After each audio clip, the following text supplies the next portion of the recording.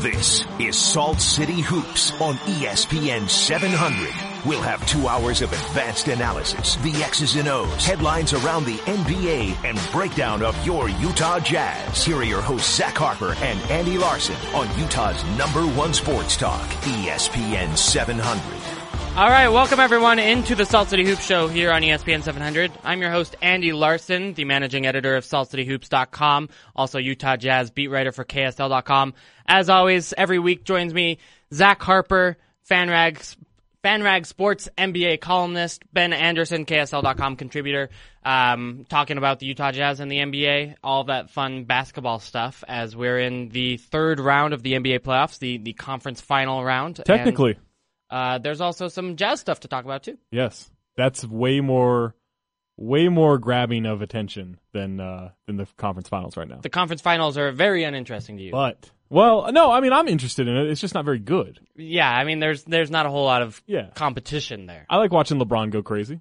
That LeBron putting his back to Kelly Olynyk, the Olynyk Clinic, and then dribbling through his legs and then attacking him at the rim.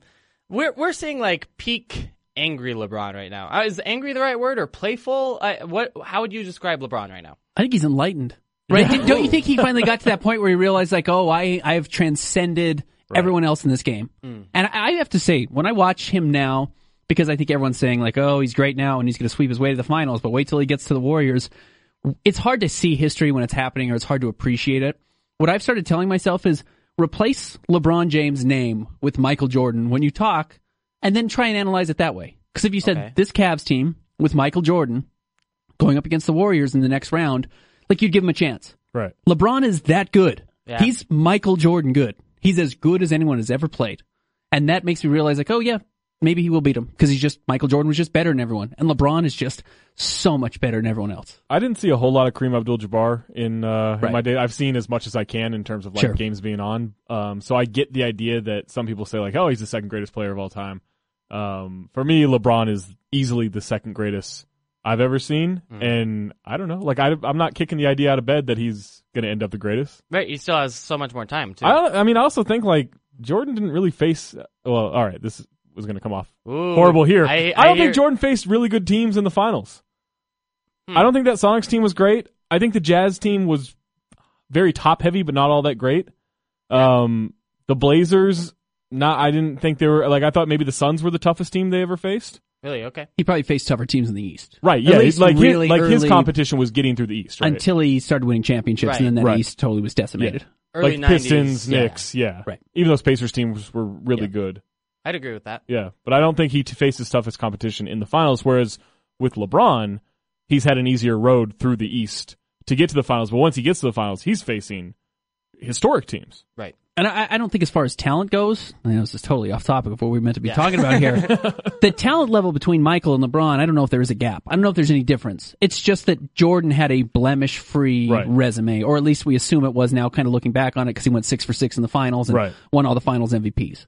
Where LeBron has lost finals now and has had those problems. But as far as his overall talent, I mean, maybe he's made some mistakes in some games that cost him a finals or his teams did. But as far as his talent gap between him and everyone else in the league is the exact same as Michael to Olajuwon or Michael to Karl when they were at their peak. Right, and I think, too, that in terms of, like, just as a player, LeBron is more versatile, obviously, and probably more skilled because he's a better outside shooter than Jordan ever was. And this is tough because it is so intangible, but, like, I don't think you would question that Michael Jordan had a greater intensity for winning, right? Sure. And it's not to say that LeBron doesn't. It's just that's where Jordan always separated himself, is he is an all-time competitive person, whereas LeBron might be a second tier, and that's the difference. And this might be easier. It might be easier for LeBron to do what LeBron does than it was for Michael to do what Michael did, because he's so dominant physically that Michael didn't have that. He was not that physically dominant. He was the best athlete on the floor. I mean, athletically, the best sweeper, body control. He had all that, great hands. But LeBron is so big. I mean, that's what you saw against Olynyk. I mean, that's why he went back and dribbled between his legs. He just thought, like, he's like, what? It's Kelly Olynyk. Like, what's this guy gonna do? Yeah. But he did it to Ibaka, spinning the ball in his hand. And he has transcended. He's kind of gotten to that point of enlightenment. Al Horford's just bouncing off. Al Horford's 6'10", 260. He's just bouncing off of LeBron. But it's crazy. It is It crazy. really is. Yeah, I hope people enjoy it. It is. You should enjoy it. Yeah, he's good. He's good, and he's not going to be around forever. No. Although he might be. I don't know. Before I introduce what we're actually going to talk about, do you feel the same about Kevin Durant, watching Kevin Durant and Steph Curry in the West? Like, are they such transcendent talents that you feel like they're must-see television even though you know the result? 100%. I mean, all right.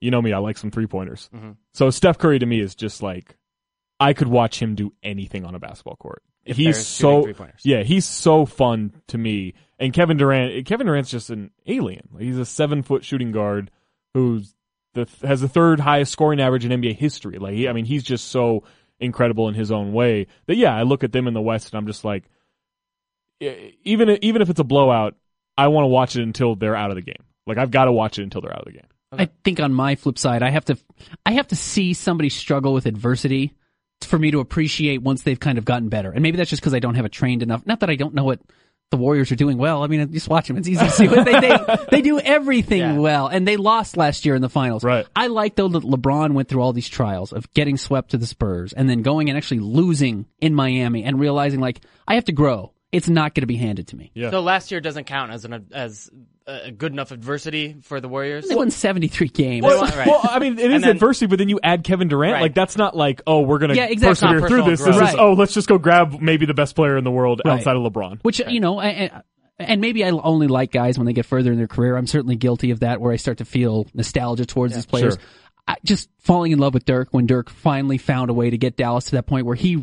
didn't transcend, but he just realized, like, oh, I know exactly what I have to do, and I got there, and now I know how to win this championship, and it made me love Dirk, and now I love Dirk forever, but I didn't before that. Yeah. And I'm certainly there with LeBron now. I will get there with Kevin Durant. I will get there with Steph Curry. I don't have this, like, appreciation of their games right now because it's just kind of been, they just came in and were just on fire. And I know it was also kind of out of nowhere, right? Right. I mean, like, we thought the Warriors were a good team, and then all of a sudden they're the best team. Right. And it's like, whoa, Maybe what ever. happened here? Yeah, right. Ever. Yeah, exactly. Right. Maybe ever. This is actually kind of a good segue into what I want to talk about, which is the All-NBA teams that were announced today. But first, I want to shout out to our listeners right now to ask us to tweet us, ask them to tweet us at Andy B. Larson, at Talk Hoops, or at Ben K Fan. If you guys want to get your thoughts heard on the show, you can even call us if you feel so bold, 877-353-0700. So these All-NBA teams were announced today, and, you know, first, it is important for the league, obviously, but important for the Utah Jazz, and they had two stars, who were nominated, or contestants, really, for these top three teams. And Rudy Gobert made it as the All-NBA second-team center, whereas Gordon Hayward did not, which is big for his contract status.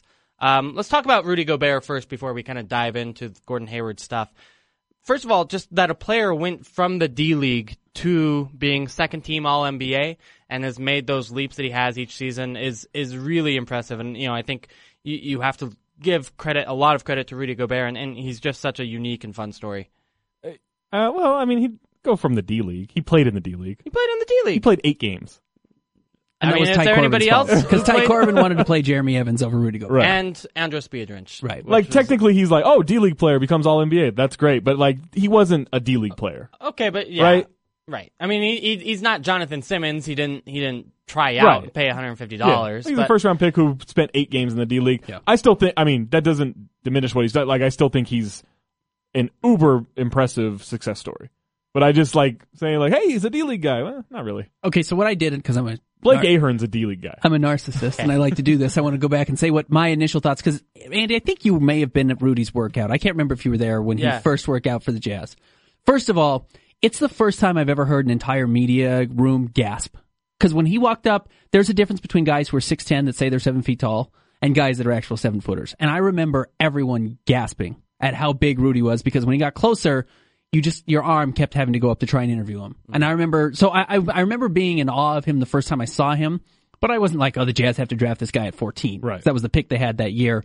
So I went back and I read my tweets this morning, and I the first thing I said about him was like, he might just be Hasheem Thabeet and you just love how big he is. And he's not that at all. But he could have been that guy because he's so big and could have just relied on his size and been terrible in the NBA, but he was huge and was going to get his money and be fine with it.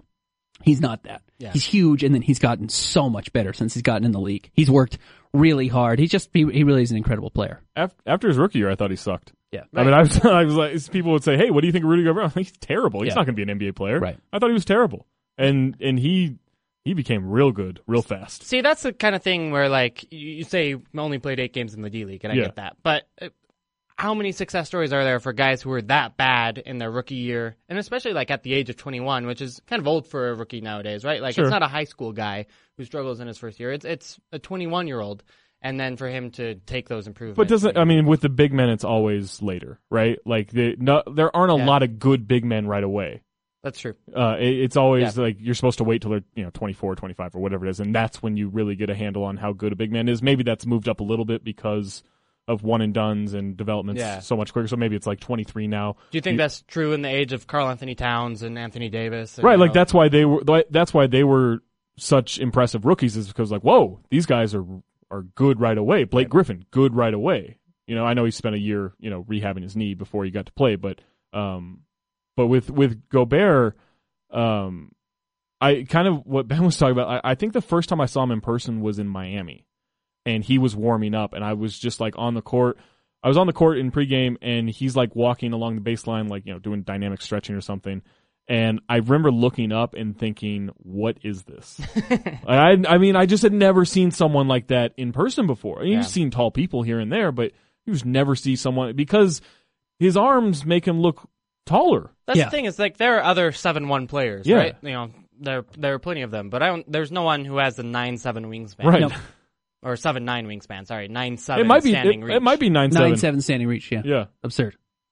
Yeah. I mean, I think it's what Rudy has done. I think that third year was kind of a downturn from his second year because of the injuries. Right. And I think just a larger role of being the full-time starter. But then what he did from year 3 to year 4 and last season, he's absolutely, he deserves All-NBA second team.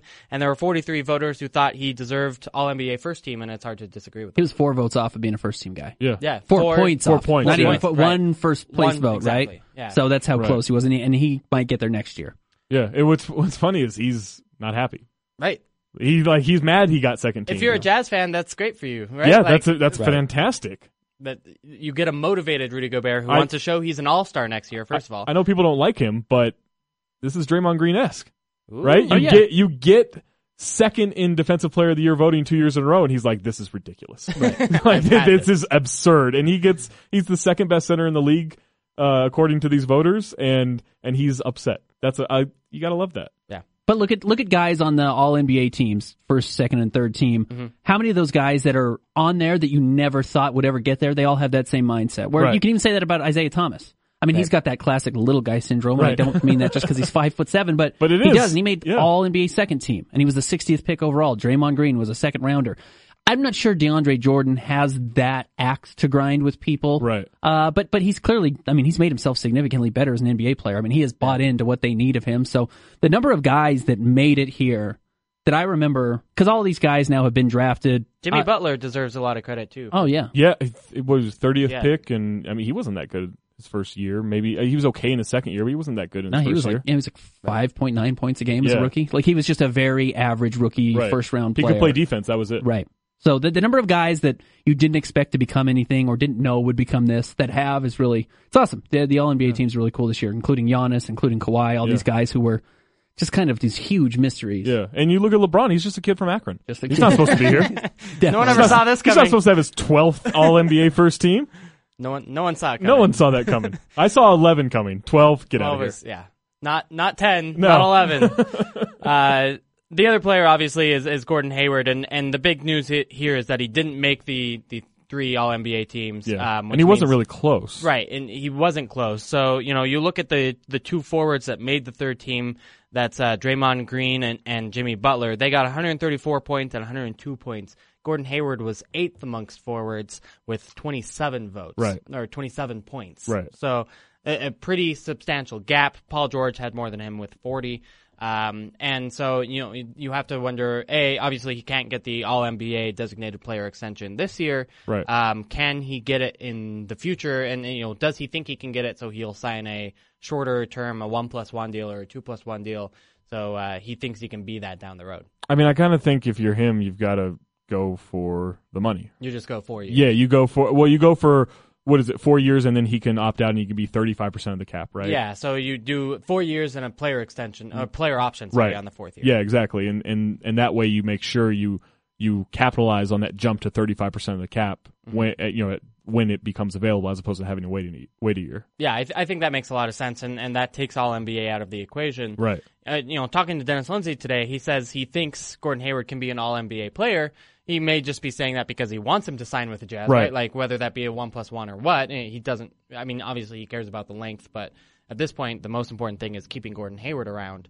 But so if he really can become an all NBA player, then it may make sense for him to sign that deal. But I'm kind of with you that we haven't seen a player willingly take a shorter deal. Very many players, anyway, that aren't MVP caliber. Right. The only one I can really think of is Paul Millsap, honestly, who took a shorter deal. He took a shorter deal. Take advantage. Greg Monroe took the qualifying offer. Okay. Yeah. So I mean, but that's off a rookie contract, so it's not quite the same thing. Didn't Darren Williams? Didn't he short the Jazz a year? And I think, remember, the famous story was that when he took that extra year, he could have signed a 4-year deal, and I think he only signed 3. And the Jazz realized he just told us when he's leaving. And he was restricted though, even at the time. He signed a player option deal though, so he added a player option into his deal. But he didn't take the full max years. He did shave a year off of what he could have. Right. Yeah. Right. So yeah, and I mean, it really wasn't the Jazz doing this with Gordon Hayward. It was the Charlotte Hornets. Yeah. But it was kind of a similar situation where he now is a free agent 1 year sooner than he may otherwise would have been. I wonder if so. I've been kind of kicking this around, talking to people today of. I don't think it should be by position for all NBA. I kind of think it should be the 15 best players. Huh. And so maybe that hurts big men. Yeah, is Rudy Gobert a top 15 player? I think he was this year. I don't know that he would have been regarded as a top 15 player. Like he probably only gets it if they have the center designation, right? Yeah. But certainly not second team without it. Right, exactly. And I kind of think it should just be the best 15 players. And I think if that were the case, I think Gordon would have gotten it over DeRozan. Yeah, but then maybe Chris Paul goes in there. I guess, maybe. Yeah, maybe Gordon. Yeah, maybe Paul Karl George, Anthony obviously. Towns or something. One of those guys that were pretty close. Yeah, because you would say probably Gordon had a better season than DeAndre Jordan, DeMar DeRozan, and you can make probably Isaiah Thomas. Maybe you can make that case. I don't think anyone would have thought that about Isaiah. Everyone was all enamored with Isaiah this year. That's true. Yeah. I think what we're going to learn this year is NBA teams aren't going to like this rule because of what's happening with the Jazz, because of what's happening with Indiana. CJ McCollum was even tweeting about it earlier today, saying like, this voting costs people hundreds of millions of dollars. Yeah, I can't imagine players like media voting on awards anyway, let alone when it's tied into money, to salary, my livelihood, and not just money, like $30-50 million, like it's generational money. Yeah, right. Exactly. It's not like a player bonus like it used to be. All defensive first team, Rudy Gobert gets a $500,000 bonus if he gets that, but that's $500,000 instead of $30 million, right? Like it's a much bigger deal. But that being said, I don't know of a better way to uniquely determine who the 15 best players in the league are. Because if you ask the players, why do you have to have that? Why do you have to have that? So, because otherwise you give designated player extensions like the Supermax to guys who don't deserve it. Then I think you have to kind of blame GMs for doing it. You're fine with that. I'm okay with GMs being bad and losing their jobs if they're bad at it. And I know that was kind of the problem why they put this in the first place. Right. But you can't have Gordon Hayward. I mean, and it's inherently, I think it's going to hurt small market teams.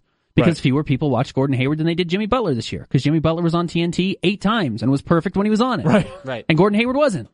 Yeah. So, I mean, that hurts. That's not helpful for the Jazz. And the West Coast thing hurts. Because guys aren't staying up to watch Gordon Hayward play. Yeah. Or if you're on the East Coast, you get to see these guys play every night. But on the other hand, if you're Gordon Hayward and if he did qualify for the Supermax, then we'd be saying the opposite, right? We'd be saying, well, it's a good thing the Supermax rule exists because otherwise Gordon Hayward would talk to all these other teams. I think if Gordon Hayward gets the Supermax today, there's no question that he'd stay with the Jazz. I agree. I think Tom Ziller has from SB Nation has a great idea of there should be an unmaxed player on each team.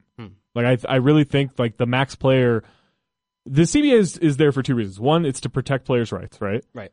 To have minimums to get there and incentives to get to get rewarded for your play. Sure. The other reason is to keep players or to keep GMs and owners from hurting themselves. Yeah. That's what it's been since 1999. Yep. Is keep the owners from hurting themselves with bad decisions where they go throw $50 million at Austin Crozier and stuff like that. So I think I don't have a problem with it. I get why they do it, why the owners do it. I also don't have a problem with the idea that, you know what, the owners should just be smarter. Like, this is business. And if you're bad at business, whether you're a small market or a big market, you should suffer some of the consequences for that. And I've always thought, and they kind of do it. I mean, you can have the one guy who signs a 5-year deal. Right. Or whatever. You know, I thought you should have one guy who can sign that super contract, whether it's max or there's no cap or whatever. Right. And then, I mean, honestly, every order should go down, and maybe the contracts are already built out, and you can do a 4-year deal or a 3-year deal. And if you're a third-tier guy, you're getting that third highest contract, and someone wants to offer you a number 2 or a number 1, go take it. Yeah, and then you have that ability to go sign that money. You have to leave a team to do it, but then, you know, the Jazz then would have an opportunity to go sign another number 2 guy or another number 1 guy and bump somebody else's number 2 up to a number 1. Meaning that's the only way that guy can get that much money, and if he wants to leave, then that gives the Jazz actually a competitive offer to be able to go out and attract these number 1 stars that not every team can, because you can't say, hey, we're the Warriors and we're going to pay 2 guys each $40 million or $35 million. You can only make 30. Or you can go play for the Jazz and make 35 because they've got an open number 1 slot. That's a compelling kind of idea, actually, because, if you already have 3, top 3 guys and Kevin Durant is your free agent, you only have a 4 slot to offer him, you know, he's not going to take it. He's going to take the number 1 slot with OKC. Right, exactly. The case might be. I like that idea. And I'm not for parity. I'm anti-parity. Really? I think parity is a concept that You can say it's a loser's mentality. it is a loser's mentality, and that's to like, let's ensure that it's easier to run an NBA team. Yeah. I think that's a bad way of doing it. I think elitism has always sold in this league, has always sold in this sport, and the league is better in terms of ratings, in terms of, maximizing NBA finals, ad sales, and all that when you have Lakers Celtics. Right. When you have Jordan dominating the 90s. When you have, the Lakers with Kobe and Shaq, or the Heat with the Big Three, or now the Warriors against the Cavs, like all of these things that should be what teams strive for, not like, the league made it easier so we can be good. Do you have any sympathy for like well-run teams like the San Antonio Spurs or the Utah Jazz that, don't have a chance right now even though they're well-run, whereas like I think the Spurs or the Jazz are maybe unequivocally run better than the Cleveland Cavaliers. It's just that LeBron's just a kid from Akron, right? Right, exactly. Like if LeBron was from New Mexico, we wouldn't be talking about the Cavs. Right. Right? Like that's just how it is. I mean, I think I have some sympathy for that, but I also the Spurs just won 5 titles in 15 years. So what are we doing, okay. right? That's a fair point. All right, we got to take a break. On the other side, we've got a bunch of reader questions we just got in from Twitter, and we'll keep talking about Gordon Hayward's All-NBA snub, I guess, today, and his free agency future. That's next here on the Salt City Hoop Show on ESPN 700. The home of the best Utah Jazz and NBA breakdown is right here. This is Salt City Hoops on Utah's #1 sports talk, ESPN 700. What you gonna do? All right, welcome everybody back to the Salt City Hoop Show. Andy Larson, Zach Harper, Ben Anderson with you. Got a few questions on Twitter I want to answer. Jay Yeomans asks, didn't Jimmy Butler take the qualifier too? I think he means the designated player extension or the he got the qualifying offer. Max, right? Right. So he just took what was the max at the time of 4 years? What was it? $70 million or whatever? I think it was like $595. Was it? Okay, so he took the 5 years. But regardless. Right. It's a smaller amount of money than it is now in this new salary cap world, and actually his contract as a result is very, very nice. It's great for any team that may acquire him. If you want to trade for that, the Boston Celtics, which I don't think they do. Boozer agreed to do it, remember, famously, and then got out of town and signed with the Jazz. But he was the guy who was going to take that second year, or was it third year, in a really pick, small so it was deal. A little bit different, right? He lied to a blind man. Yeah. He did lie to a blind man. That blind man was like good for Boozer. Blind man was guys, harsh. If I run into a blind guy and it's going to make me $50 million to lie to him, fair. Watch out, blind guy. I'm coming for you. I'll lie to you if you can see. If it gives me $50 million. Yeah, right. Do you think, I feel like he used that blind man excuse a little bit too much. Like, he's an owner of an NBA team, right? Like, that's... Did he make... I'm not going to touch that, Andy. That's all you, man. That's all you. Did he make the excuse? Did Gordon Gunn actually... No, that's a good... Go like, hey, I'm blind. What are you doing? Like, I don't think that's what happened. He probably didn't actually make it. I don't know why we're making it on his behalf. Right, that was weird. Yeah, everyone did make it on his behalf. Like, he was probably like, guys, why do you care I'm blind? I'm a billionaire. My own arena's named after me. I'm fine. Yeah. Right. Scott Hall at BYU Jazz 12 asks, what specifically can the Jazz do early to show Gordon he should stay? Billboards. draft night. Oh yeah, that too. Yeah, go crazy on draft night. Do something awesome on draft night to bring in a Jimmy Butler. I mean, honestly, that's what you do. If you want to absolutely lock in Gordon Hayward staying, go trade for Jimmy Butler. Yeah. I don't think they can. I don't know if they have the pieces. They don't have that's exactly my thing is if you wanted to trade for Jimmy Butler, I think you need a clear number one asset in that deal, like obviously the number one pick in the or first a top 3 pick. picks, Right. Yeah. The Jazz don't have that. They, what's their best like tradable asset that they would consider trading? Like Rodney Hood? Yeah, you're not going to trade Gobert. Right. That's the one guy you're absolutely not going to trade on this roster. So you've got 5 future first round draft picks, and you can't trade all of them, but you can. And they're all late first. Yeah, and they're all late first. Yeah, so I mean, really, you'd have to do like a 7 dimes for $1 kind of deal, right? Right. And I just don't know. You're how not going that to get makes there sense for the Bulls. unless something happens with Jimmy Butler, and he says, "I'm putting the rearview mirrors back on my car, and I'm putting Chicago back in the rearview mirror." Like, unless he guarantees that I'm not coming back and trade me whatever, and for some reason Boston doesn't make sense or wherever his options don't make sense, then maybe that's how the Jazz get him. He was backside blind. Right. He was. Yeah. Just a The joke dangerous driver. Just a stupid idea. Yeah. The joke there, for those of you who are unaware, is Jimmy Butler took off the rear view mirrors on his car because he doesn't like looking backwards. He doesn't like looking in the past. He doesn't like looking in the past, and he took the metaphor Also literally. loves car accidents. Yeah, right. That's the sort of thing that makes me wonder about a guy, right? Like, if you're taking it that literally, that you're putting your life in your That's own too hands, much. I It's get too it. Like, much. you're wildly successful, and congratulations. You hope he has a driver That's too much effort. or a passenger to always And it also look behind. didn't happen. Right. It also is not a true story. It's a true story. Or like his daughter was hanging on the rearview mirror and it Right. pulled off, and someone asked him about it, and he had a funny response. If he gets in an Uber, does he demand they take that down? Yeah. Right. Will you at least look flip it up so the lights aren't in my eyes? Of course, it's a true story. But that's how Ben. you get him. That's how you get him back. That's how you But then guarantee if that he comes back. If he complains, then I think the market for him starts to heat up, and maybe there are other teams. Like if you're Portland, for example, trade C.J. McCollum for him, right? Yeah, Like absolutely. all of a sudden, that looks like a much more balanced team. It's a and much you better do design. C.J. McCollum plus a couple firsts. But then maybe that's how you grease the wheels. Maybe you can get in on a 3-team trade and you get a CJ McCollum, who's a name that I've always talked about. Or you do something very un-Dennis Lindsey-like and you say, you know what? We know Paul George isn't going to stay here beyond this year. At least that's not the idea. But what are we going to do with 3 picks in the 20s over the next couple of years? So what if Indiana, that's the best thing they can get for him, because the Lakers aren't going to give up the number 2 overall pick, and they don't need to, and they're not going to give up D'Angelo Russell and Brandon Ingram right now. What if we offer them Rodney Hood and Dante Exum and Trey Lyles and two future first-round draft picks? And they say, well, look, we're going to lose them anyways. We can start our rebuild early. Yeah, the Pacers might do that. And then maybe they do that. And then you say, look, Gordon, we've got him here for a year. At least see what you can do, and then you hope you're auditioning for Paul George for a year. I completely agree that Dennis wouldn't do that because That's not how he works. He's way too long term. Yeah. And honestly, I don't know that team beats the Warriors. But it's fun to watch. It's fun to It's a watch. really I good mean, team. all right, yeah, like I don't know that it beats the Warriors, but if you're just What's the the point? second best team in the West and you're the third best team in the league year in year out, Right. pretty good. And Still then maybe pretty good. you've convinced them that, maybe something, you give the Lakers another year to screw it up, or Yeah. Magic a year to make mistakes. Right. Or you expose Lonzo Ball as not being an NBA player or something, which is not going to be the case. He's insane. But, you find a way to make the Lakers look like they're not a good destination right? Exactly. for Paul George. Yeah. Just undermine them at every turn. That's the goal. Tony Parker, not the Tony Parker, just another one. At TJ Park 90. Well, do we know asks, that? Yeah. I don't. He does have a jazz note as his avatar. So Tony Parker likes jazz. noted jazz note fan. And He's Enthusiast. French. Yeah. French love jazz. I actually don't know if that's true. It's a French Rudy music, Gobert?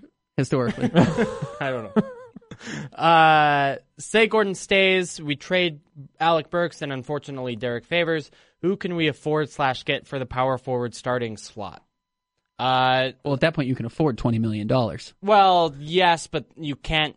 You can't really sign anyone in free agency, Right. Because you still have, assuming that you get a point guard of some sort, right? So you're still looking at the trade market in my mind, and then, I think we're talking about maybe like sign and trade for Patrick Patterson is like a maybe possibility. Maybe, I mean, I honestly haven't looked at the trade power forward market that much, but there aren't that many great ideas. Vucevic. And that's not a great Sure, idea. but- He does so much wrong. You must really believe in what he does right, and that Rudy can fix everything he does wrong for Orlando, which maybe he can, because Rudy's so good at what he does defensively that maybe that covers up every problem that Vucevic has. But And even then, you're probably looking for more of a power forward, a stretch power forward if you're trading Derek Favors away, right? So I'm thinking more of like a Wilson Chandler type. You know, you can maybe you go somewhere in that direction. But anyway, Maybe you go after Amir Johnson. sure. I like Amir Johnson actually quite a bit. Yeah, he can play. Yeah, Greg Monroe will be available at some point. you know, Right. if the Celtics want to trade they're all- assets to make room for Gordon Hayward, maybe Sure. you take those assets in. But those are flawed options. Yeah. Oh, for sure. As flawed as Derek Favors is on his fit with this team. I still love the idea. Bring back Marvin Williams. Yeah.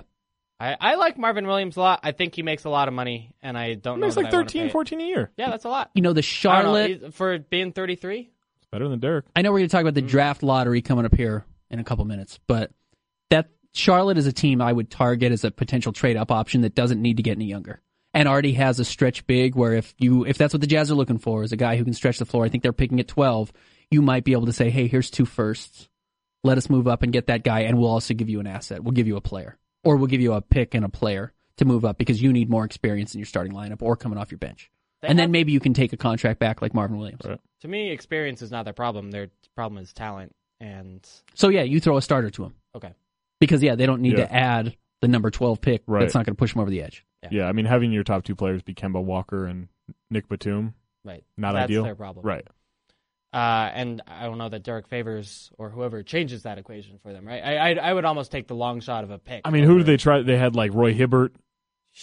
You know, they had Spencer Hawes at one point. Yeah, Like they're relying on Tyler Zeller to be really good, and he's fine. He's a nice rotation player, but he's not really good. right. And they're waiting for Frank the Tank to take off. Right. And he has his spots, Soon. but he has his moments, but he's One day. not. Yeah, Right, he's, exactly. He's not going to be. Yeah. I think we all. Here's agree. what the Jazz should do: Okay.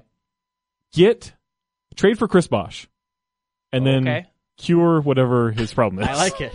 Blood thinners. As Lots we of all blood know- thinners. Lots of blood thinners that won't kill him. The Yeah. Jazz doctors are famously good at keeping people on the court. Well, yeah, they have problems with like knees and stuff. They haven't tried blood clots. Heart. Yeah, that's true. We're great. Maybe they're great at hearts. We should Has anybody find had out. a heart attack on the I team? like this Chris Bosh idea. Yeah, He's available. he is available. Our best listener and Greek friend Georgios Spanias asks, "What do you think of these stretch fours?" Hey, we're talking about stretch fours. Perfect. Serge Ibaka, PJ Tucker, James Johnson, Ersan Ilyasova. All of those are free agents. By the way. I don't like Ersan Ilyasova. There's a reason he's played for 10 teams in 10 years. Right. Because he does everything you want in a big guy. Yeah. Not play defense, but he draws charges and he hits threes and you think like, oh, I can make that work. And he can't stay anywhere for more than 11 months. Right. That's a huge red The flag. Sixers are like, I don't know about this. Yeah, it's ugly. James Johnson, I like though. Oh, I love James Johnson. If they could add James Johnson, that's a huge win. Yeah. Maybe I think he'll be expensive though. confusing for Craig Bullard, Jack, saying James Johnson and Joe Johnson though. Yes. Possible worry. What if he calls him Jim Johnson? Does that make it easier? Makes it Probably way harder. Yeah. Uh, Just call him like Karate James. Because he does like, he's like a black belt or something. okay. Karate James. Just call him That's Karate just his James. full name. Yeah. And then PJ Tucker, is available. It was kind of exposed a little bit. I thought, LeBron is exposing everybody right now. But is good. I don't know that you want him to be your starting stretch four. Yeah, you can do worse. Toronto's one of those teams, if I'm the Jazz, I would love to go and raid their 2 or 3 best players. Like, Right. I'd love to go get PJ Tucker and Kyle Lowry and add on my team. And then my team's really good next year. Honestly, I like the Patrick Patterson idea. Okay. I think I like him a lot. Yeah. There are some options Yeah, here. you're just waiting for Joel Bollenboy to take over. Yeah, or that. Trey Lyles? Ooh. Are we giving up on Trey Lyles already? No. Oh, no. Oh. No, You apparently are. not. No. You're not? Goodness, no. I might be with Zach. I don't know. Maybe it's too soon. Well, we're going to talk about the draft coming Okay, up we'll next. talk about the draft. We'll talk about some of the options the Jazz will have in the draft I don't think he's going to get and drafted. whether or not they're better than Trey Trey Lyles Lyles. is not going to get drafted. All right, we'll talk about that next here on the Salt City Hoop Show, ESPN 700. You're listening to Salt City Hoops on Utah's #1 sports talk, ESPN 700. All right, welcome back in Salt City Hoop Show, ESPN 700. Andy Larson, Zach Harper, Ben Anderson with you. We do have a caller, and it's Jay Yeomans. We just recently read a tweet from him, but now he's calling in. I don't know what he has to say, but let's hear it. Jay, how are you? We're trying. Jay, can you hear us? Yeah. All right, cool. How are you? Good. How are you guys tonight? Good. Hey, what's up? So my question is, since you guys are talking about different scenarios of what might happen with the Jazz and who would be fits, I wanted to throw out the worst-case scenario. and ask what you guys think the plan B is if Gordon and George walk.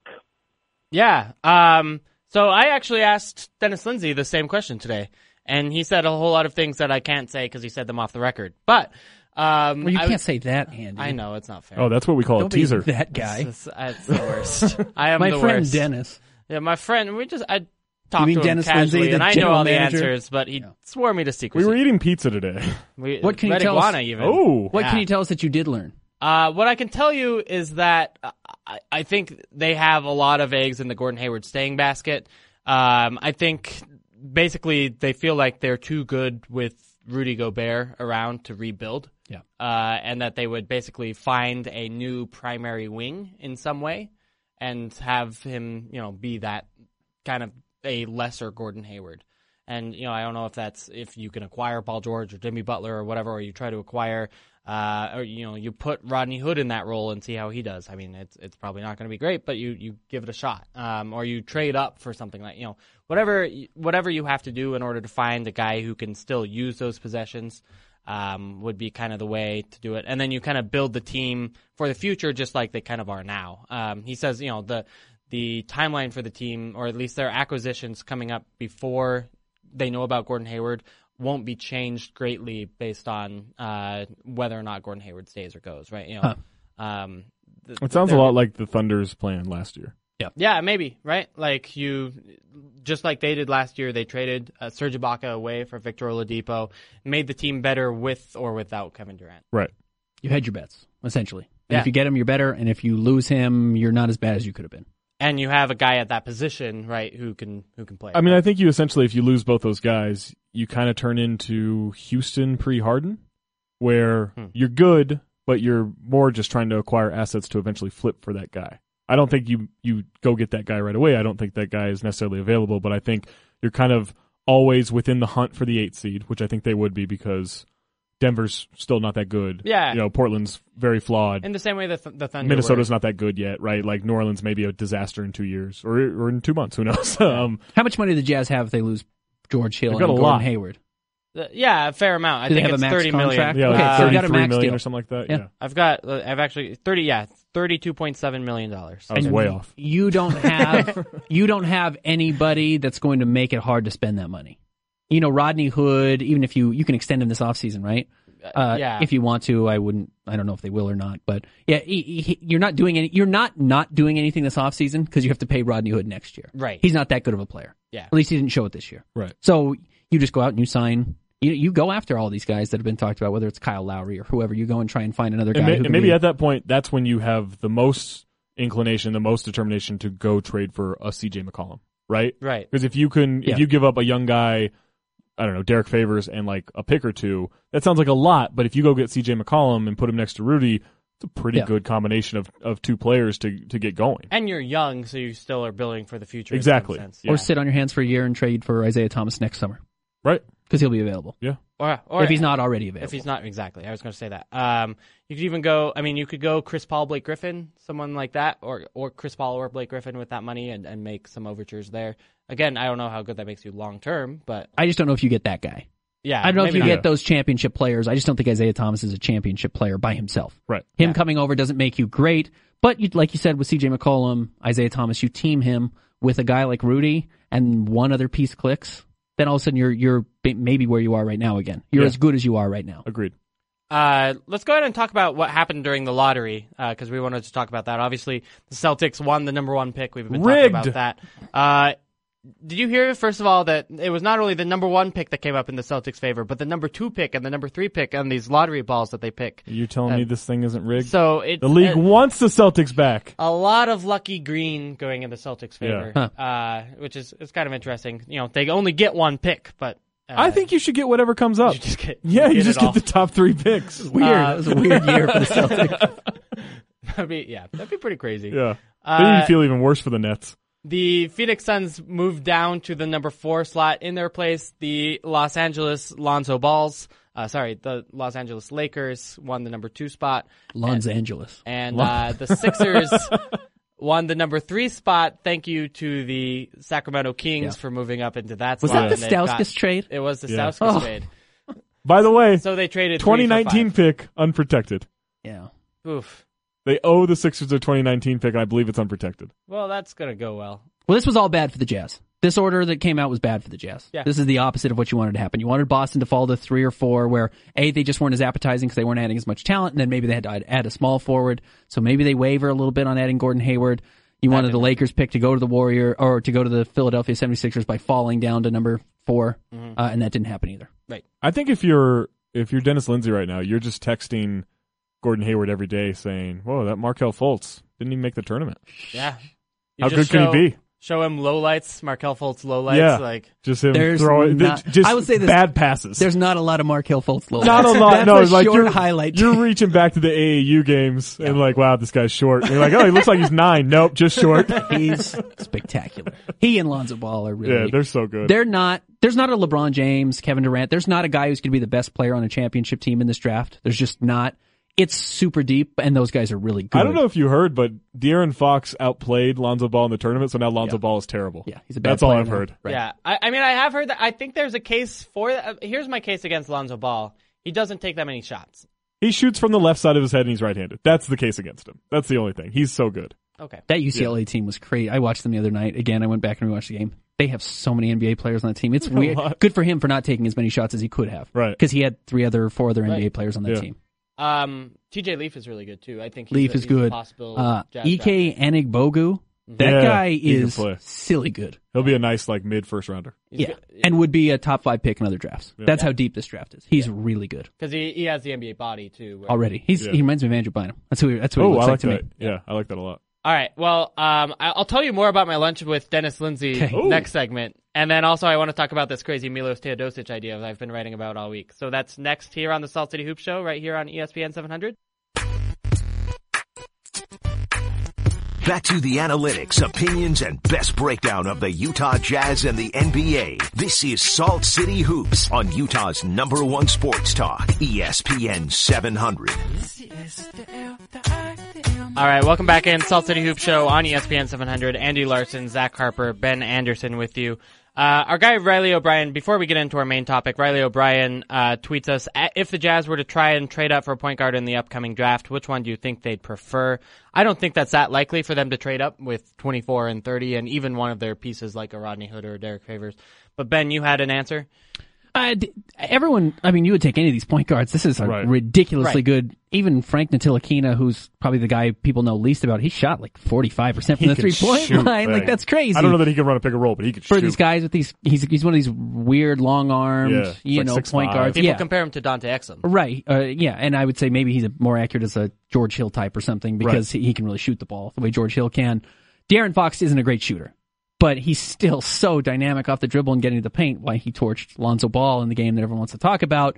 Like, okay, you'll take that. That's Yeah. fine. He's just not the shooter right now. And you know, since Rudy's never going to be a shooter, the more shooters you can have around Gobert, the better you're going to be. So a point guard that limits his ability to shoot, then you have to have a shooter at every other position in the starting lineup. Right. Shooting guard, small forward, power forward, which is already the case. You might be shorthanded by having 2 non-shooters on the floor, regardless of what you have going forward. Also, like realistically, the only guys you could really trade up for are like Dennis Smith Jr. Yeah. or Frank, right? Like you're not getting Yeah. into that top 6. Right. Agreed. Most And I- likely, And yeah. I don't think, honestly, I think those guys are both flawed enough that you wouldn't be able to, you don't want to trade up for them thinking that they're your point guard.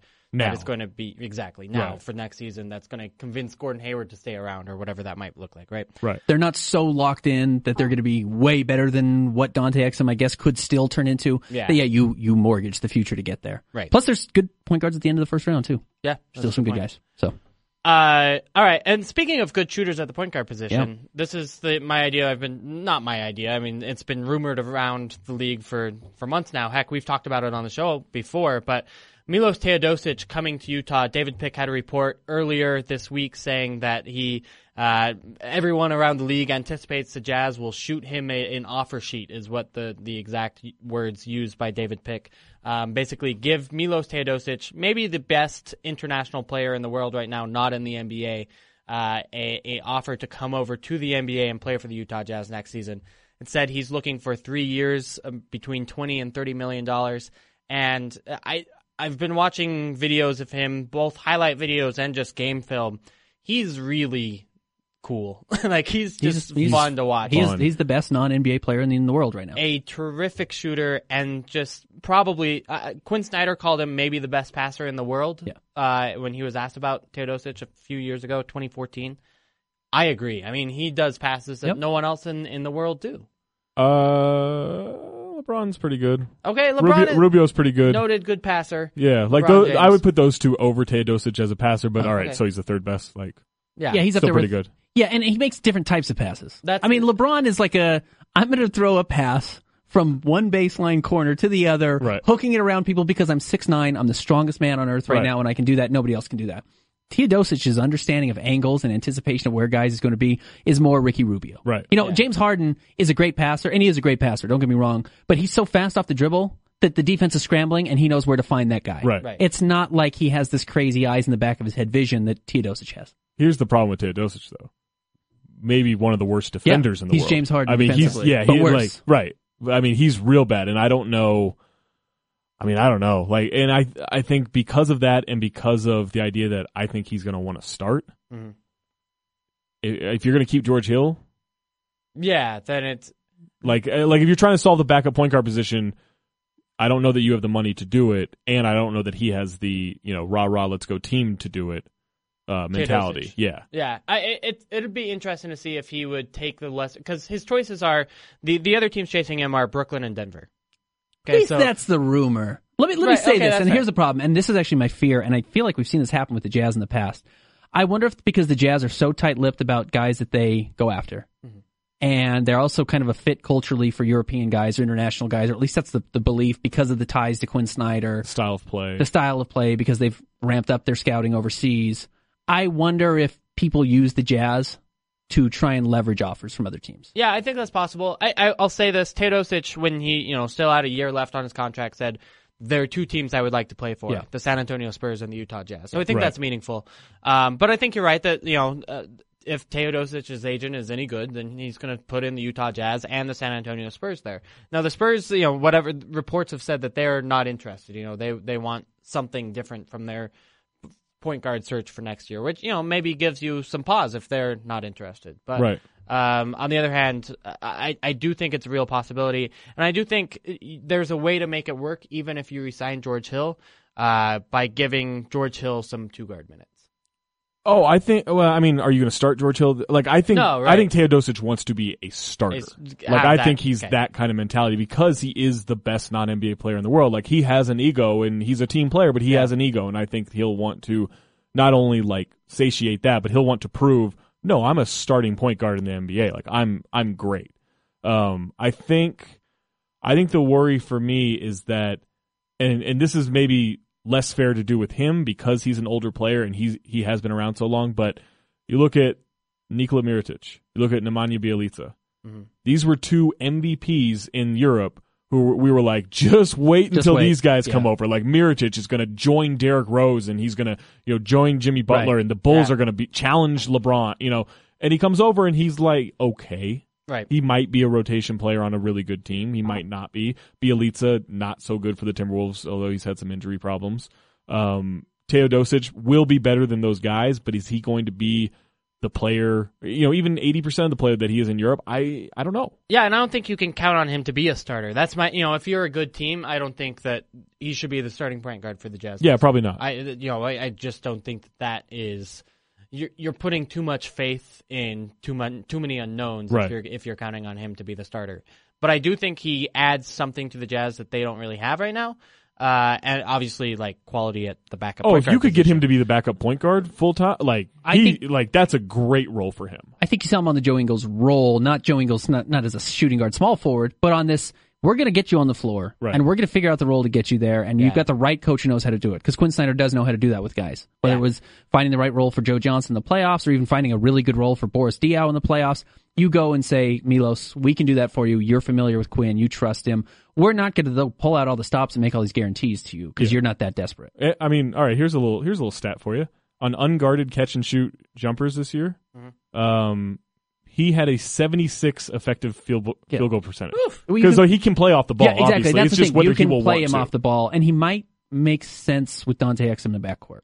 Yeah, because I like he does that. so many of the things that Dante can't do, and ideally Dante gets back to his defensive kind You of have him guard prowess, too. and then he Right. guards whoever's the best player, and Right. then you just And you're hiding Teodosic. you which just is fine. hide Teodosic on whoever. And you know what? The NBA, and we've seen it a little bit, you can start to hide guys like Teodosic on Ryan Anderson Yeah. or whatever, and that's a lot more common now. And just say, because Rudy doesn't guard a three per se, but he guards 18 feet away from the hoop so Right. well that maybe the Jazz can do it. Right. And I'd pay him $8 million a year. Oh, $10 million a year. I think if you can convince him to take $8 million a year and be a backup, you might not find a better backup Right. point guard outside of like Sean Livingston. Yeah. And he looks older than he is because he looks Right. like homeless Raul Neto. You know, Yeah. he's 30. He's George just Hill's turned age. 30. Yeah. Yeah, he's George Hill's younger age than George essentially. Hill. Yeah. Okay, so Yeah, by a year. and he's a non-athlete. Right. So you are getting a non-athlete prime mentality, probably still healthy body. And you watch his highlights from this season, and they're phenomenal. He's He absurd. hasn't he's- lost he's anything. so good. He's really fun to watch. So the Jazz can offer him. I think maybe the most likely way this works is the Jazz offering him the full non-taxpayer mid-level exception, which ends up being about $8 million under the new CBA, and Yeah. then you do the 8% raises from there. So it ends up being a 3-year, $26 million deal. Again, that's right in his salary demands. Right. I could absolutely see the Nets giving him like $336 or something. Sure. And then he just has to make a choice. You know, do you want the starter role? And because I think he would start in Brooklyn over. Maybe Jeremy he's got Linsanity. Lin. Maybe, don't we all? I still do. And then you have an opportunity to start. You're making a lot of money. You're in the best, the biggest American city, Right. or you have the chance to play on a winning team, which loves passing players from Joe Ingles to Boris Diaw. Yeah. You know, clearly that's something He that, really would fit the system so well. yeah. But he comes over and he's not a star. Right. So No, Jazz right. fans, if you're trying to sell yourself like you're getting a top 10 point guard in the NBA, no, he's not that. He comes over and kind of does, was it Sergio Rodriguez, who kind of filled Right, in some yeah. weird Even gaps, then, but was yeah. fine. Was a good player. But he can You'll take shoot. that. Right. Is Yeah, a good player yeah. now. Yeah, I mean, Yeah. I honestly thought Sergio Rodriguez was pretty decent for the Sixers. I mean, he's no TJ McConnell. It's better. Right. That's an important. I mean, maybe it's just because I've been watching hours of the guy play because I just want to see, like, honestly, what dunks are for some people are passes that I don't see coming that guys make. That, they Yeah. find spaces on the floor. Yeah. That's like my orgasmic basketball moment is watching those sort of Yeah. stuff. No, He's, light a candle. He's I'm almost Larry Bird-esque Yeah. in his Right. passing ability. Right. It's just the craftiness of his passes. You also do have to wonder, okay, why is he the only guy who does that? Nobody else does it. Is he truly that uniquely skilled, or like is he doing something in Europe that doesn't translate to the NBA as well? Right. Because That's fair. there are smaller passing lanes, there are longer arms, there are a bit more athletic players. Like all of those things come into play. Yeah, So, it's- but you're still going to get a pass a game because you still get it from Ricky Rubio occasionally. Yeah. You still get that pass. You're just like, what? You're like, What how happened there? Right. Where Yeah. did he see that? Yeah. And you'll get that still.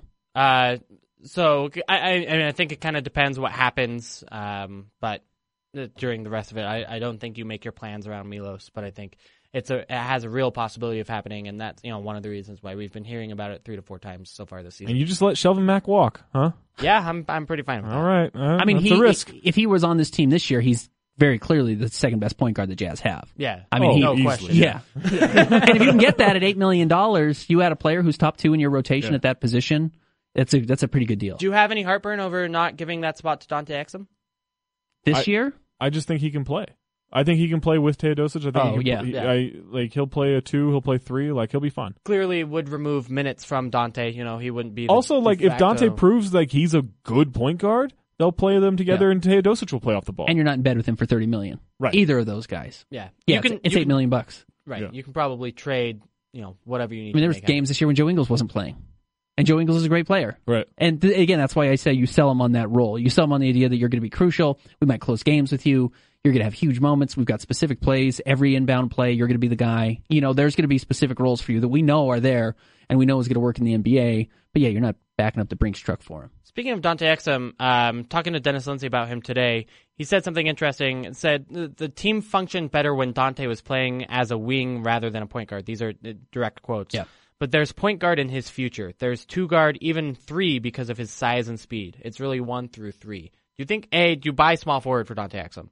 Yeah, okay. in a league of small lineups, yeah, absolutely, he can play some 3. And then B, then that's how you find minutes for him on the floor, right? I mean, if Rodney Hood is injured, which it's happened for a quarter of every season he's played. Gasp. Right. Yeah. And Hayward might bolt. Yeah. If you and even if you do have Hayward, you're not playing. Joe Johnson gets 0 small forward minutes next year, right? I mean, really, I think that's likely.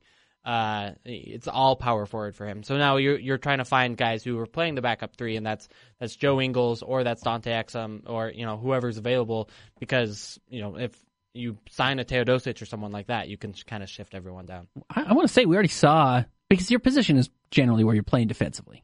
Mm-hmm. I mean, not to be too simplistic, but that's kind of the matchup you're talking about. We saw him guard Kevin Durant for small stretches. So he was getting, 2%, 3% of his time at small forward. It's not like it would be nothing we've ever seen before. Right. We've seen him switch on bigger guys. And you're switching constantly throughout a possession. Like, it's not like you're just like, that's my guy, I'm going to stay with him. Like, that's not how that works anymore. Well, they set a screen. What do we do? What do we do? Well, we have to quit. Yeah. That being said, Dante switches too much. Yeah.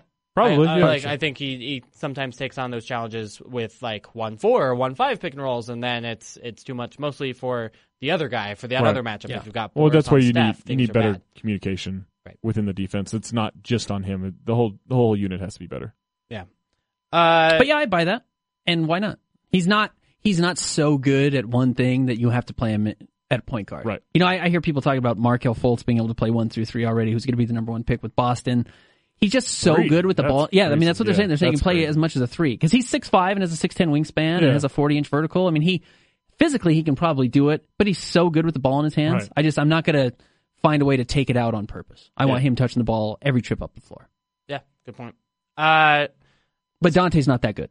Dante's not that type of player. In fact, Dante, you want the ball out of his hands at this point of his career, right? That's why the Jazz moved in. That's going to be the interesting development for this offseason, is where does he start getting the ball again? Yeah. Where do you start drawing up plays? Is he designated just being the guy who gets in the corner and has to operate? Or I think first step is you introduce him to his left hand. Hello. And you're like, hey, you've got a left hand. You should use it. Well, Dennis Lindsey talked about that Rager thing earlier today, and he said the 4 things that he needs to add, right? Yeah, long layup game, a floater game, a hard pull-up game. He said, I think a lot of Dante's mistakes come from that middle area and getting stuck with it. Yeah.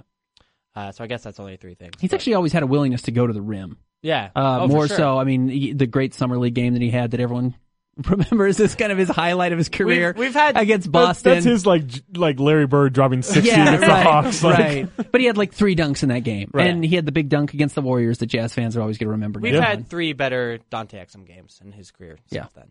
Obviously the Oklahoma City game. Right. I would honestly argue game 4 was that was the best I'd ever seen him play. Yeah. Sure. And still he was 5 for 14. Like, I don't want to because of a bad second half. Yeah. But that's his thing. He's got to learn how to have a good first half and then also have a good second half of basketball. But as Dennis Lindsey pointed this out, there were times where he was the best athlete on the floor during, a second round playoff matchup. For the Jazz. He said on the floor. Do you mean athlete as in like raw athlete, or do you mean basketball player? Was Kevin Durant, I guess, who was on the floor? I'm pretty sure he was on the floor with Kevin Durant. Well, it was for the whole time? It was a 7-foot shooting guard. Okay, I will say this. Okay. He dictated a section of that game, which not a lot of 21-year-olds can do. Right, He absolutely. dictated the way that game was being played. Yeah. He didn't school Steph Curry, but his physical length surprised Steph Curry a couple of times, whether it was the steal on the road when he stole the ball from Steph Curry and kind of got the Jazz back in the game when Steph was showboating a little bit with the ball in his hands, or the way he was able to move the ball. And you're just going to have to play fast if you want Dante to be on the floor. Because he's really bad in I agree with that, yeah. That's really the problem, is his game may not fit what the Jazz want to do. I could see him getting... Although, let him have a summer of development. Yeah, that could have huge turnaround for him in a lot of areas. On this idea of signing Teodosic, or really anyone with the mid-level exception, if once you do that, you really start to go up and above the luxury tax. Especially if you keep George Hill, let's say, at $20 to $25 million, Gordon Hayward at $30 million, Rudy Gobert goes from $2 million to $25 million. Then you've got Alec Burks at $11 or $12 million, Derek Favors at $12 million. Just the math is crazy.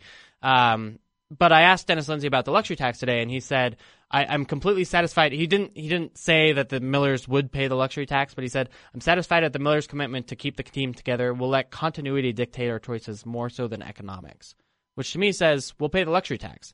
And he even pointed out that the Millers don't get any money from this team now that the trust has been made, right? The legacy trust. So they don't care if they're making money at this point. It's just like, obviously. Right. Well, and with revenue sharing, it's made it a lot easier to, that's not a luxury that Larry H. Miller had, but now with the revenue sharing that the NBA does, everyone makes money. Yeah. All these NBA, it's easier to make money. since you're lunch buddies with Dennis now, It's happened you once. guys date occasionally, ask him this. I'm going to tell you how to do your job, Andy. Call him right now. Now, here's please. what I On want the you, because air. I think I've be asked great. him, and I don't think I've ever gotten the answer, or maybe I've never asked him. I talk to people too many times. But ask him this. What you're saying is you're better friends with Dennis Lindsay no, I'm than I not. am. So the Jazz salary was what, $80 million this year. Yeah. The cap was $100 million. Not yet. So it was 93? Okay, 93. Yeah. But, okay. How do the Jazz view it? Do they view that as their $13 million positive, net positive, and that's money that goes into a bank account that he can spend later? Or do they say that money's gone, that money's never going to be spent? That's always been because the Jazz have been under for quite a while. Yeah. Do they look at that $10 million gap where he saved the Jazz $10 million? Is that money he can then go out and spend later? Because that's money that's money they didn't have to spend. Right. Money that is still in their pocket. I would suspect so, would be my guess. Because that would make me understand why the Jazz 2 years ago didn't make a deal or and maybe just because Joe Johnson didn't sign here and the George Hill deal fell apart at the trade deadline, why they were so far under the salary cap and needing to make the playoffs to show Gordon Hayward that they were a good basketball team. Yeah. That I'm the only reason that would make sense is if they feel like that money saved gets to be played later. Now, Dennis said about that the reason they were under the salary cap this year was for financial flexibility reasons, right? Which is what he always says. But, if you want to acquire a draft pick into your assets. And really, the true reason is because they thought they could re-sign or extend George Hill, and he said no. And I think that's legitimately surprised them because they didn't think George Hill would think he could make more than $380 or whatever that extension was They didn't think he had an agent? I think they expected more sensibility. Is apparently George I think Hill's. it's very sensible to expect. I mean, you look at some of the contracts that have been given out, like he should expect $25 million a year easily. Even before that, this may have been the best season of George Hill's career, at least on a permanent Definitely basis. was, yeah. Even before that, you still think George Hill gets more than the maximum extension, the $380. Yeah, you just look at the money being thrown around. I think he has to go in there thinking I can get, $400. Do you have your story pulled up, Andy? Do you have the quotes on George Hill? I do. I thought they spoke surprisingly like they were talking about George Hill as a former Jazz player.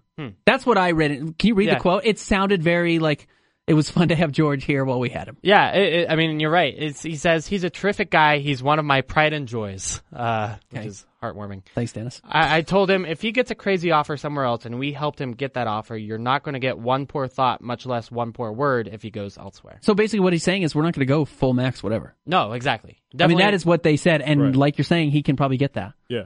And the Jazz basically just said we're not going to do that. Yeah, if he gets full max, it sounds like he's gone. I don't buy that he's going to get full max. I don't know about full max, but $25 a year? I think that's. I mean, I think Drew Holiday is going to get like $22 to $25 million a year, and he's better than Drew Holiday. Yeah, who does he get it from besides Brooklyn? San Antonio, if they can finagle a couple of guys, they have to finagle Pau Gasol, really, right? And I think they could. Is that Denver? Do you do that? But if they end up with like a Chris Paul type, right, instead, or they're able to do Chris more. Paul's going You're to not San Antonio. okay. Yeah. Yeah, Denver. Maybe they give him. I think that's one of those ideas where we're like, hey, LeBron could play for Greg Popovich one day. That's not going to happen. Chris Paul. Yeah. Okay. Denver would be. Denver's got money. Denver's got a really bright future. You add George Hill to that group, and you don't have to play Moutier anymore. Like that's a really good team. Yeah. It's not Utah Jazz. And from good. the Jazz perspective, is why not go knock on the door again of Kyle Lowry if that becomes available? Well, if you're going to pay somebody the full Holiday, max right? contract, if you're going to give somebody over $20 million and then close to $30 million, go talk to everybody. Well, your problem is then you can't sign Kyle Lowry for 30 because you just don't have the cap space, right? Like the only reason you can do George Hill for 25 is because he's your board rights guy. Right. So that's your problem from an elite. If you shed Favors, if you shed Burks, like you cut can get DL. closer to it. You can right? exactly, but then even then you get to like the Drew Holiday level of player, right? Probably, yeah. But And maybe that is the target, though. and Maybe not a Drew Kyle Holiday is Lowry. the Yeah, guy like who the it's- Jazz feel very we would- confident in. They've clearly been tied to him before in the past. They've spoken Quinn to his Snyder's agent. coached Drew. Yeah. I mean, there's... And that's the thing. I mean, we'd like to think nobody's tampering, but clearly teams have tampered, and someone's tampered with George Hill and have tampered with Gordon Hayward. And I would bet Dennis Lindsay's done his job and has tampered as well. Last season in November, before the 73 wins, in November, I had people telling me the Warriors think they can sign Kevin Durant. Yeah. They didn't talk to him, of course. Not before July 1st. How could you? And how could you know? But they were already confident. Well, So and, okay, what's tampering? Is Drew Holiday's agent calling the Jazz and say, hey, would you guys be interested in Drew Holiday this yeah. offseason? Or is he saying like, Hugh Droliday? Yeah. Would you be interested in a Right. guy named Hugh Droliday? Right. So, It's already a weird name. yeah, maybe you don't even make the call, but maybe you get the call. Right. And you listen to that for sure. Yeah. And that happens. And that absolutely happens. Which is why George Hill was so confident not signing this contract. Yeah. Because his agent has done his job and tampered. Right. It's been tampering. Now, I'll say this. I've heard that the Jazz had problems talking to George Hill's agent. For whatever reason, communication was... I have no idea. You should look this up. Like, in terms of trying to negotiate this extension. Now, I don't know if that was because they weren't answering the phone because they weren't interested the whole time, or if the agent wasn't of high quality or didn't think it was a big enough concern, or or just whatever. But for whatever reason, there were communications issues there, and apparently he ended up talking more with George Hill than with the agent. So anyway, it's just Michael Whitaker, who is with Reed Entertainment, who doesn't seem to have anybody else. okay. So that's a little bit worrying, right? Yeah. You see an NBA agent that doesn't have any other clients. Shane and you- Foster, remember him? Really? My guy? Yeah. I thought it was Shan Foster. Shan Foster. Shane Foster. No, it's pronounced Shane Foster. Oh, Yeah. really? He's my favorite NBA player. That's his agent. Non-NBA player, actually, because of his terrific song. We actually have his song. Oh boy, here we queued go. up. No, we'll do that maybe later. We'll see. We got to take a break like a couple minutes ago. We'll talk more about this and what Dennis Lindsay spoke about today next on the Salt City Hoops Show here on ESPN 700. The home of the best Utah Jazz and NBA breakdown is right here. This is Salt City Hoops on Utah's #1 sports talk, ESPN 700. All right, welcome back into the Salt City Hoops Show. We're talking about brothers in the NBA who were basically, has the younger NBA brother ever been the better brother? Right. And it's surprisingly hard to find, like, obviously, like, they're the Antetokounmpos, the oldest is Giannis, and he's much better than Thanasis, or however you say it. Right. Andrew Wiggins is a lot better than Nick Wiggins. Does it ever go the other way around? Brent Barry was better than John Barry. Yeah. Brent Barry's younger. Clay's older brother, other Klay Thompson, or Michael Thompson, Yeah. is bad, but he's older. Our friend Angie Treasure and I spotted him at a playoff game. Oh, the Michael Thompson Yeah. brother, not Right. the father. We both saw him in the concourse and thought that guy looks a lot like Klay Thompson. Does Doesn't Cheryl his and brother Reggie play Miller for the count? White Sox too? They've got like a weird athletic family. I think Klay Thompson's brother is a major league Trace baseball Thompson, player. right? And Yeah. I think I know he was with the Dodgers organization. I don't know where he is now. Yeah. But he was good. I mean, he Good was athletic family. hitting, Good blood there. Right. Cheryl and Reggie Miller? Cheryl was better. Cheryl was better and older, so it doesn't. Was Cheryl better, or are we just In saying her that respective because sport, she I mean, was she better. was a more 'Cause she was the- accomplished in her She respective was the sport. best but- at her sport. But who is better if they played one-on-one? Reggie Miller. Yeah. Just Reggie Miller Yeah. was probably arguably better. a top 50 player, of all time. Yeah. Okay. But Cheryl Miller's a top, you're talking about She's Mount the Rushmore top of player, women. right? She's Yeah. probably up there. Yeah. Yeah. All right. Anyway, what were we actually going to talk about this segment? Oh, more stuff from the Dennis Lindsay thing. I know you guys are very excited about. No, this. let's hear No, it. I'm in. Tell us about Uh, Wait, you had lunch with Dennis Yeah, Lindsay. I right. want to know what he had. All right. He had Red Iguana. They catered it for us. What did so What did he have on his plate? I think he had the steak fajitas, That's a good move. which are pretty He's delicious. a Texas guy. Yeah. Tex-Mex. That makes perfect sense. It adds up. Yeah. I asked him about Derek Favors because I think his future with the team is really interesting, and he said said a lot of nice things about Derek Favors. He said first of all, Derek was not lying as we accused him of last week when I don't agree. he said he was at his healthiest he's ever been. He said indeed Derek was the healthiest he was all season on the last day of the season. Yeah. Was what he said. And to the listener that called me out Who was that? for I don't know, but You didn't text us, yeah, Andy, you text and us said a somebody said they would comment never listen to the show again. yeah, Oh. saying Oh, that's right. true fans wouldn't question. I'm not a Jazz fan. Yeah, I mean, yeah, you don't. Yeah, You, I I don't thought care. I everyone- don't care if the Jazz I win or just lose. thought everyone knew when a microphone was on, they were lying. I just kind of thought that was the rule. okay. Dennis Lindsay had something about the numbers of he and Rudy Gobert. Yeah, together. that's. I was going to get there. The metrics around two-man lineups with Rudy Gobert and Derek Favors continue to be good. We can win. We can guard with those two on the floor. Can we go back to our who's lying Yeah, do you think you Is disagree? it Dennis or Dennis is it Lindsey's Derek? lying. Well, Dennis Lindsey's lying now about that because if they liked that, they would have played those two guys together. Well, And they never played those guys together. okay, but Quinn doesn't like it. Does Dennis like it? Right? It's possibly I think different. those two tend to work pretty well together, right? I'm That's sure a they pretty disagree on good some marriage. things, but yeah, I would imagine if one likes it, the other likes it. Yeah, for the most part, yeah, I think that's true.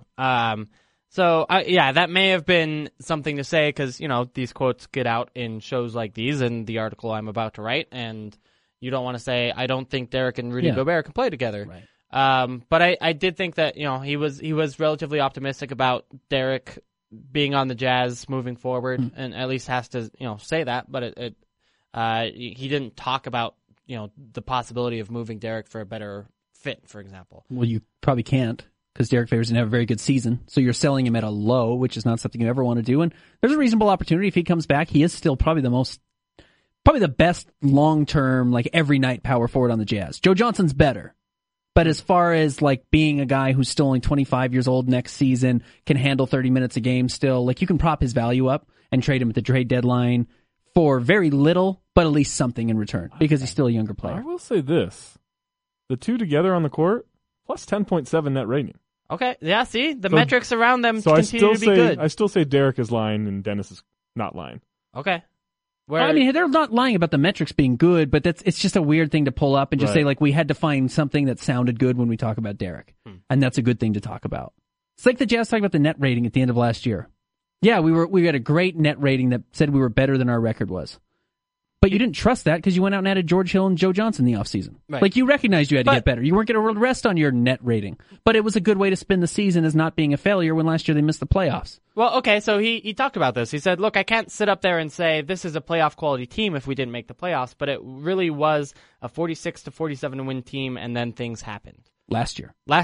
Okay. Right, not this year's team. I think they think is a 54 win team if you have health or whatever. Sure. I think I don't disagree with that, but I still think that they weren't happy with a 46-win team, right? Because a 46-win team isn't all that impressive to Gordon Hayward. Again, which is why they went out and got better. Right. So you can say that you've got these numbers that look good, like your metric looks good of being plus 10 with Gobert and Favors on the floor. And if you can't play them together, it doesn't matter. I mean, that's just as bad as not making the playoffs when you have a playoff positive net rating. Because there's something to be said for they only play them together when it works, right? Right. Like that's why. What's interesting, just from the numbers I've pulled up here, is it really is dependent on who they spread the floor with. Because you have, let's say, all right, Hill, Hayward, Gobert, and Favors as a foursome, right? You put Joe Ingles on the court, this is a plus 22 lineup. You put Alec Burks on the court who can't shoot, minus 35. You put Rodney Hood on the court who was very streaky, right? Minus 3. Okay. There's also some weird sample size stuff going on here. Yeah, total weird sample size stuff, but the Hood Ingles splits are about even minutes this year. Clearly, and so clearly you can play them together, but it's very specific in terms because obviously Joe Ingles one of the best shooters in the league this year. Yeah. You need ultra spacing in order to have Rudy and Derek on the floor together. Right. And Derek had his best outside shooting year of his career this year, and just in terms of percentages from 10 to 16 feet, 16 to 23 feet. I think people or maybe overestimate how good he was before this year. That's where I think it is. It's like people are like, hey, Derek Favors may be a budding all-star. Never a budding all-star. He was never that good, but he was very good. Like he was a good enough player to matter, right? Right. I'm actually less worried about him defensively because I think he can stay with quicker, smaller power forwards. Because if he does return to relative health, but I'm worried about his fit offensively, and especially when he's not the roll man because that's his best skill is to catch the ball on the roll and finish at the rim. Let me ask you this, guys: are we trending in the NBA more towards quicker, smaller power forwards or stretch forwards? Because there's a difference there. There is a difference between a guy who can put the ball on the floor, which let's say Joe Johnson. Joe Johnson is a smaller power forward that's not quick, but he's quicker than the average forward. He puts the ball on the ground. He gets his back to the basket. That's kind of what I think of when I think quicker, smaller power forwards. And then there's Ryan Anderson, who just sits at the corner or sits wherever and shoots threes and sets a pick and pops out. That's all he has to do. What's more common? I mean, I think the stretch four is more common. I think the versatile four who can do a little bit of everything, I think that's more important. That's more important if you can get those guys, but Right. there are way fewer of those guys. Right. There might be 5 of those guys in the NBA. Because Ryan Anderson will always be able to shoot, right? But I don't know that he's impactful in a positive way on you can't just put him on any team and be like, that guy's helping. But you might run into that guy 70 games a year. Right. Where you run into the Joe Johnson type 12 times a year, and Derek Favors can probably guard the guy that you run into 12 times a year better than the guy that you run into 70 times a year. Yeah, Because he I agree doesn't with guard stretch fours at all. Yeah. He's really bad at it. Yeah. Because he's slow. He's slow to react. He's slow getting out there. He's slow rotating out to those guys. And he's always been that way. Even when he was healthy, Yeah. I feel like I remember him being bad in those situations. I got to say, you guys are talking about if and when he's healthy. I've heard he's 100%. Rumor That's has a good point. Someone said that once. I think we're back. Who was that? I think he's back. So that would be my fear with Favors. Is actually the thing he does well. He does well against really good players, and it's interesting that he can do that. Or he's good against Zach Randolph. You know, he's Right. really strong and plays well there. But the average guy that you see might be a weakness for Favors that we don't talk about. And maybe enough. that is the thing of like in the future he has to just be a center. Yeah. Yeah. You know, like and is that it's not a perfect comparison, but that's been the issue with LaMarcus Aldridge in his time, right? Like very good player, better than Favors, but very good player, but you would really like him to be a guy who just commits to being a center, and he won't do it. Yeah. Right. If Favors can make that commitment to just being the 5, it changes a lot for his career, I think, for his benefit. But it doesn't help him with the Utah Jazz. No, but that shouldn't be his goal right now. Right. I mean, his goal is like he's got to get this next contract. Yeah. He's got to find a good situation. And this is a good situation, but is this the best situation for him? Probably not. No. And Dennis said that he and his agent, Wallace Prather, came together with these goals and came up with these goals together on what they wanted Derek Favors to do moving forward. So to me, that says, it may not have been enough for Dennis Lindsey to say, here's what we want you to do, because then Derek knows that may not be what's best for his career. He's a free agent next season, and if things trend in this way, where he's not getting playing time at the end of games, etc., Right. he's going to be gone. So, Right. they're trying to find ways that he can help the Jazz and continue to grow in his career, whether that be power forward or center. I'm with you. I think it may be that he's just a center moving forward. Which that some guys have weird hangups about, what that means for them in their career and being pigeonholed in a certain role or whatever. But like him as a center, you could do a lot worse than Yeah, that. he's really. think I he's mean, very he is a good. good player. But you might draft a better backup center than Favors is this year. I mean, not next year. Favors will still be the better player, but there are guys like Bam Adebayo or whatever from Kentucky. Because we're starting to think that centers don't matter, there are really good players that are going to be available in the 20s that Yeah. you're going to be like, why was DeAndre Jordan available there? Well, and center is a surprisingly deep position Yeah. in the NBA. Yeah. Yeah, I there are so many overpaid centers right now, for Right. example. I mean, They're you all look in at Washington too. Washington and Orlando have all the overpaid centers. New Orleans? Oh yeah, well yeah, Omer Just Sheik. in, He's technically an NBA player still. Yeah, okay. Yeah. Fair. Yeah, but I think, you look at the talent pool in the NBA right now, and clearly there are too many centers and not enough wings. But for guys like Favors, who are, if his future is a backup center, as a pretty good athlete, who doesn't stretch the floor a ton, like, that guy is available at 29 in this Right. draft, 30 in this draft. I think for him the goal should be, well, obviously the goal should be this, but like, there's no reason why Derek Favors can't be a starting center in this league for a good team. Like he's still that skilled and that good. He just has to be able to commit to it. Yeah, I agree with that. if his body can hold up. Right, exactly. Yeah, which, even at half speed, I thought it was interesting that Dennis said that he went through what every NBA player does. This is just the first time that he's been through it. Yeah. Like, he kind of minimized the injury in some sense. It was interesting. I mean, it was fascinating to see him clearly not be himself and yet still have those moments of explosiveness. Mm-hmm. And in the playoffs, like, he had those moments of being Right, he dunked over Draymond. Right, exactly. Like, he can still be an explosive player. It's just having the health to do it every single play. Jazz don't beat the Clippers without Derek Favors. I mean, he had two games, No, I think, yeah. where he was absolutely crucial, including Game 7. Yeah. Game He just 7, had he to was- have him on the floor. And he was great at what he did. I think he is really good at hedging pick and roll. Yeah, that first game back for Gobert, he was phenomenal, right? Yeah. But maybe even then, in that sense, you say you had his best late in the season. You tell people he's 100% because you're going to try and trade him. Absolutely. Yeah, and I think maybe Derek, I think at this point, Derek would rather be in a different situation next year. I'm telling you, one of the reasons why I think Lou Williams is not a Jazz player is because agent relations with the Jazz, and he's got the same agent as Derek Favors. Yep. Because it made too much sense to have Lou Williams on this team when the Jazz could have pulled that deal, could have made that deal, and didn't. Interesting. And that could be an agent thing. Yeah, I mean, that kind of stuff happens. All right, we got to take a break. We got one more segment left here on the Salt City Hoop Show next here on ESPN 700. Go, go, go, go, go.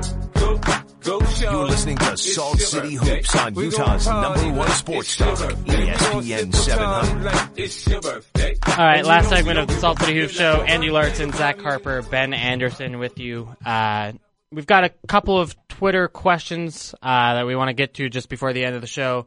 First, again, Tony Parker, potentially of the San Antonio Possibly Spurs. Spurs player. Was Jingles shooting this year an outlier? Remember, 44% from three, the third best three-point shooter in the league. I mean, 44% is really high. Yeah, but exactly. I still think he's a 40% three-point shooter. Yeah, I'm with that. I think he's a very good three-point shooter. He's probably 40%. You have to get pretty lucky to shoot 44%. Of guys that were actually in the top 10 three-point shooters, did Pau Gasol lead the league this year? Wasn't he like 53%? I mean, really? Yeah, right. Because he shot 100 threes. Right. Okay, so he hit 53 out of 100. That's an outlier. Right. You know, that's Right. bizarre. And no, I mean, he shot like 400 threes, 300 threes in this season. Like, he shot a ton, and he made a ton. So I think his shot is replicable. He's not doing anything crazy with the shot. Right. In fact, he fixed his shot to get to this point. Yeah. You know, he did speed it up a little bit, I think, and change it to get to a point where it's a better shot. Yeah, it's almost like he's got two different speeds on it, where one's like the still very slow-mo Joe, lots of knee movement, and now he's got kind of a quick release shot that's pretty good too. Yeah.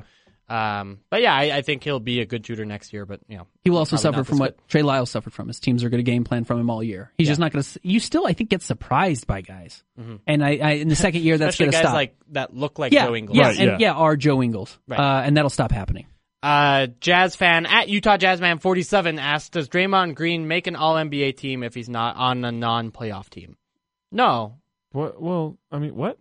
Does Draymond make an All-NBA team if he's on a non-playoff team?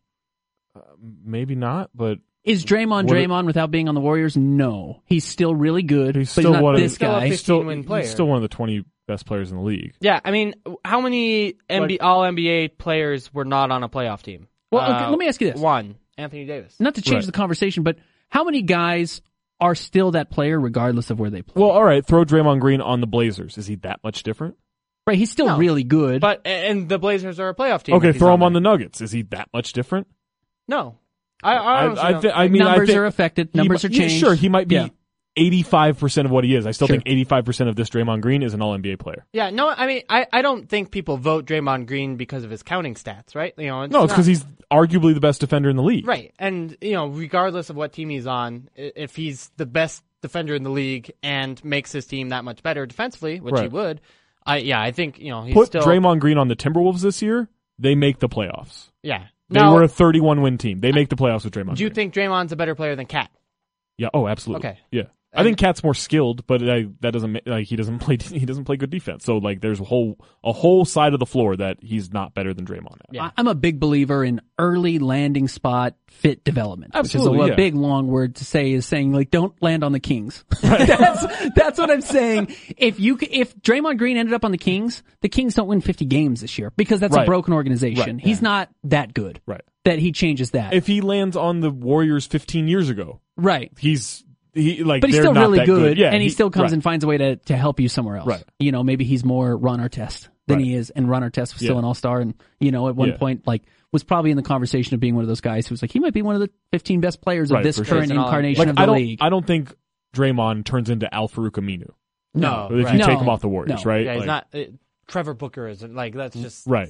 But he Well, needed to land it in the right spot to get For there. sure, Same yeah. with Rudy. Same with Gordon Hayward. You know, Gordon And also- Hayward lands in also- Orlando. He doesn't turn into Right. this guy. Also needs Steve Kerr to take over the job to like say Yeah. like, hey, All why of is it. David Lee playing over you? Speaking of, you're right. But that's most exactly. players in the NBA. Yeah, And for I mean, sure. that's almost everybody. He did get lucky with that, but Yeah. you know that would have happened at some He point. still worked and is as good as he is. Yeah. Speaking of which, we were talking about versatile power forwards last segment. You know, Draymond obviously being the prime example. Yeah. Paul Millsap being another guy. I mean, is there a guy that the Jazz could acquire to have that versatile power forward? I just don't know that there's anyone out there. There's just not that many players who can. Because do it. it's so rare, it's hard to get them. I mean, Donatas Boris Motiejunas. is the pull Ooh. man. Oh, Donuts. Yeah. Motiejunas said that he would be interested in going to the Jazz and says he has interest from those four Me teams. too. I not actually all that convinced he's an NBA player right now. I He's mean, not. Oh, very really? good. You guys don't think so? like Huh. he Well- didn't play he didn't play for the New Orleans Pelicans last year, and they could have used anybody with a pulse. So I mean, he's a stretch four who can't shoot.